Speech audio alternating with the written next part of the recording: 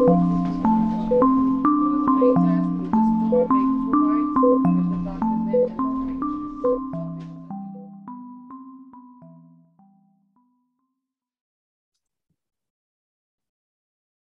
just Hello, everyone, and welcome to TNA Policy Podcast, where we are sharing knowledge and empowering nurses. I am your new host, Chastity Shaw. A bit about me: I am a registered nurse based in Houston, Texas. I have a clinical background in critical care. I am a TNA member of District 9 and a graduate student with dreams of advocating for bedside nurses locally, state, and nationwide. So, for our new listeners and our veteran listeners alike, the purpose of this podcast is just to facilitate the conversation about important policy topics that affect nurses, especially our fellow nurses practicing in the great state of Texas. That being said, today we are revisiting a topic covered last year with guest Dr. Sandy Tovar, and that was about full practice authority. Joining us today, however, is Mr. Blake Hudson. He is an associate state director with AARP. He has a wealth of knowledge and experience in government affairs and healthcare lobbying and advocacy in general. Blake, thank you so much for being here and discussing this important issue with us today. Thanks for having me. So FPA, very important issue, if enacted in Texas, would allow advanced practice nurses, that is nurse practitioners, CRNAs, clinical nurse specialists, and certified nurse midwives to practice without some of those burdensome government restrictions. Research does show that this could increase access for patients and lower costs. How could you expand on this for us and kind of give us some insight into what happened during the last legislative session? Pretty simple, really, at the end of it. It just ends the requirement that an advanced practice nurse of those four types, as you described, has to have a contractual agreement with a physician in order to practice. And really, in order to do the things that they're trained to do, the things that they have experience doing and are certified and licensed to do. So the bill simply would have ended that requirement. Wouldn't have really changed anything else about the day-to-day operations of APRNs and physicians. It just would have ended that requirement, and we strongly supported that bill. Right. So what ended up happening with that bill? Where did we get with that? Well, under intense opposition from physician groups, they want to, sort of protect that turf for themselves and maintain that sort of hierarchy as they see it in healthcare. The bill failed to move out of committee, which is disappointing. But there's some physician voices in the legislature that are very opposed. I think oftentimes also, Chastity, that the arguments are a little bit loose around, what the delegation requirement does and what ending it would really mean. And I think sometimes it's purposefully obfuscated to confuse members of the legislature and to think something's going to happen that's really not going to happen. I think really what gets missed is that every day across Texas, APRNs are waking up and going to work and seeing patients without physicians around, without any supervision like you and I would think of supervision. It's really just this contractual requirement that in many cases can be very, very expensive. Yeah, I agree. Actually, it's funny that you mentioned that because I work in a very high acuity ICU as a bedside nurse, and I work with nurse practitioners, which is, I think, is a genius. And I find myself going to her more than the physician. Not that the physician is any less qualified, but she's readily available, and I don't see any barriers or any practice reasons as to why I shouldn't.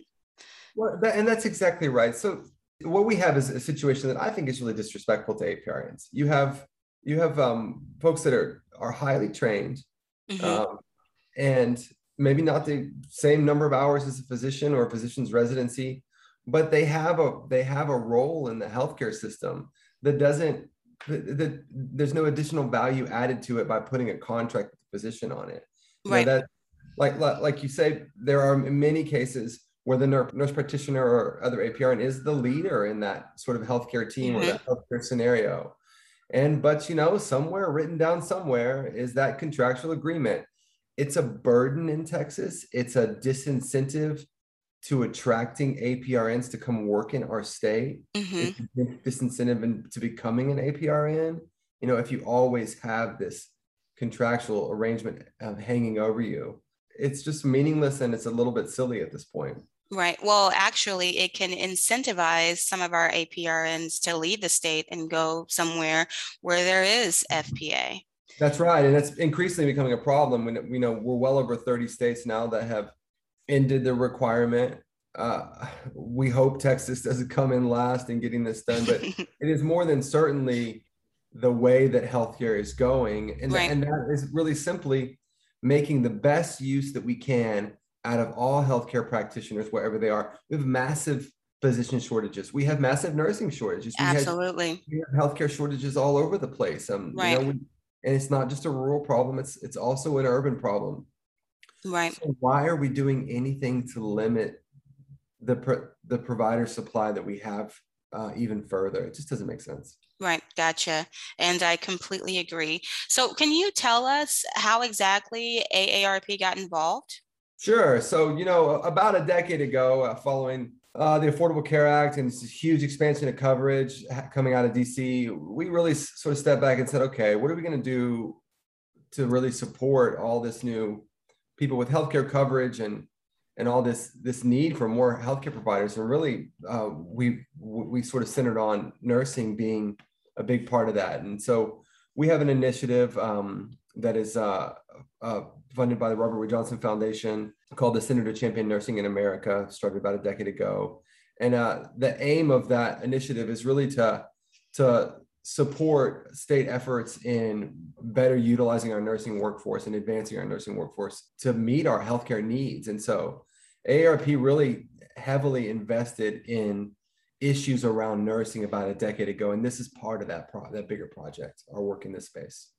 Gotcha. So what stake do AARP members have in this effort? Yeah, AARP represents the 50 plus, and you're talking about high healthcare users, and we need all hands on deck when it comes to caring for older populations. We've seen some really cool things. We've seen a lot of APRNs doing house calls now, going out and seeing patients, which is really great for older people that are homebound. Awesome studies about what happens when you put APRNs in nursing homes and how the quality of care goes up. So, we really care about all these intersections in healthcare that really end up in many cases in the face of that older Texan that's needing healthcare. So we just want to do the easy stuff first, right? So get rid of barriers. Well, I think folks sort of miss, like, you're talking about a concept here, ending this delegation requirement that doesn't cost the state a dime. Right. Good point. And improves access to care in the state. And so, we're all for supporting these sort of really simple ideas that really ought to be pretty popular and should be pretty easy to get done. But you can't underestimate the opposition. Right. And it's funny you talk about those intersections, because we just added a huge one, COVID-19, and we have no idea the long-term consequences and the new dynamics of healthcare that it will bring about, let alone all of the things that we need to do while we're still in the midst of it, like our older Texans not going out and exposing themselves and putting themselves at risk if they didn't have to. Right. Yeah, we're seeing big advancements in telemedicine, telehealth, and in a lot of cases, that's APRNs that are doing those telehealth visits. Right. So, furthermore, just sort of on a personal level, I feel like this requirement that we're putting on APRNs is disrespectful. It's disrespectful to the profession. And it's particularly disrespectful when we're looking at what demands we've put on our nursing workforce at the time of COVID-19. Yes. And we really ought to be taking a much bigger step back and saying, what can we do for nursing? What can we do for nursing in this next legislative session? Because gosh, they've nurses have really stuck with us through this.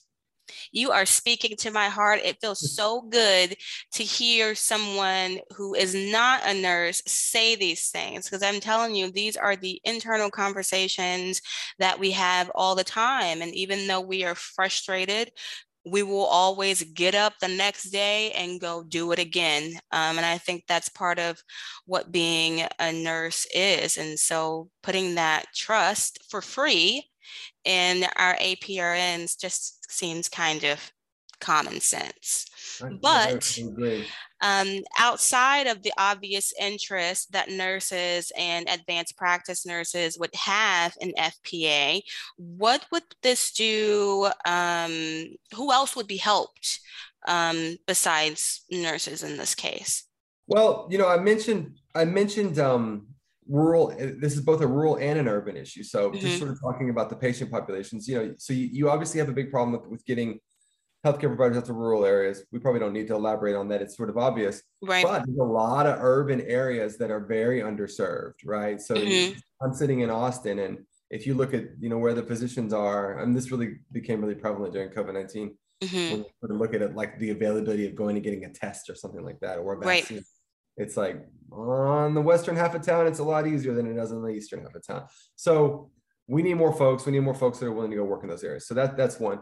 The other thing is, there are some cost savings associated with removing these barriers, both to the state, also to just sort of the healthcare system in whole. You have to think about this. So, for example, I spoke with during this last legislative session, we spoke with a legislator and one of his constituents that runs a clinic down in the valley, and he explained that he pays $10,000 a year for the privilege for him to run his practice. And he goes, so that's money that he bakes into his practice that either on one hand is going to limit what he can do, or how he can expand, or is going to pass that cost on to the customer, to the patient. Right.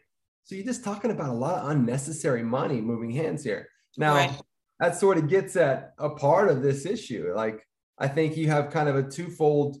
So you have a couple different reasons why physicians fight this so hard. One of them is a desire to keep that hierarchy in healthcare, one. But two, there's some physicians out there that are making quite a bit of money doing this. I've talked to APRNs that say, there's this one guy that does it for all of us APRNs in this county. He's retired otherwise, but this is money. And so I guess, when you start to talk about changing laws that would get at someone's, sort of side hustle they've set up here, for lack of a better word. I sort of joke sometimes, a lot of us, when we need a little extra money, we drive Uber, and physicians do it. They take on delegation agreements.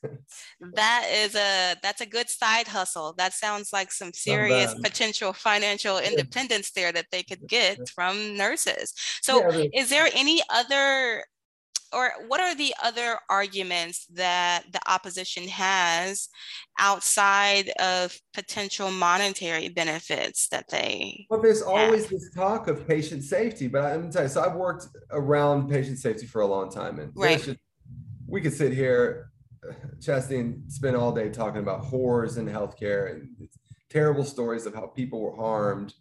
But when you look at the evidence, there is no evidence to support the idea that APRNs working without a delegation agreement create any less safe of an environment in healthcare than compared to a physician. And this has been looked at over and over and over again. That the evidence here is just stacked up.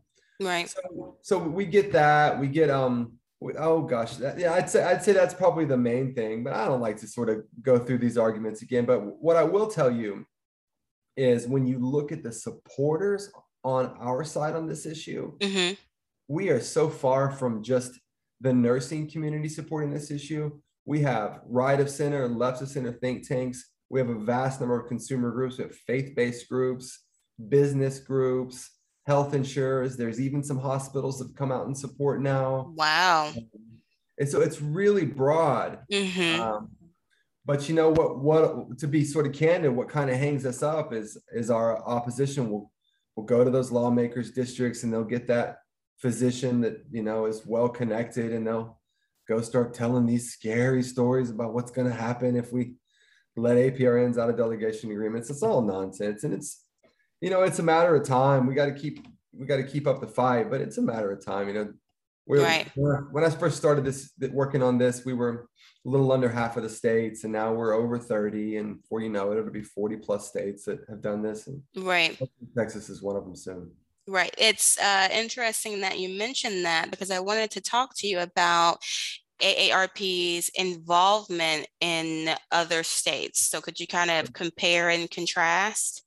Yeah, so we have been involved in a number of other of these fights in states, and engaged in coalitions and tried to help, lend our voice, lend our resources where they can be helpful, provide expertise where they're needed. I think one of the things that we've seen that it is a real winning strategy is to build a strong coalition. And so we've done a lot of that coalition building work in other states. And we're really committed across the country to the issue. Texas is obviously a really big part of that, being a big state.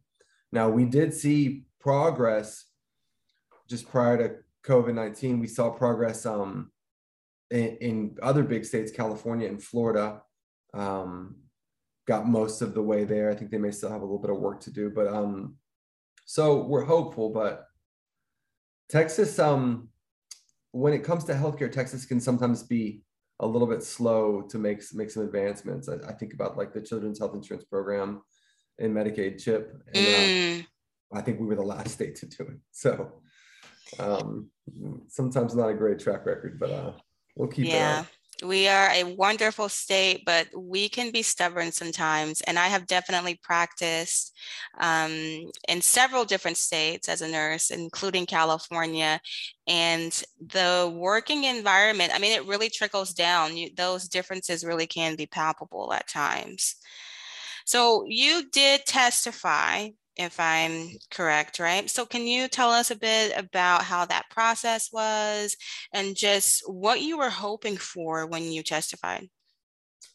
I think the big thing that I hope for when I testify on this issue, and I've done it a couple of times, is to bring across that message of that's so easy for this to get bogged down into it, a nurses versus physicians fight. Right.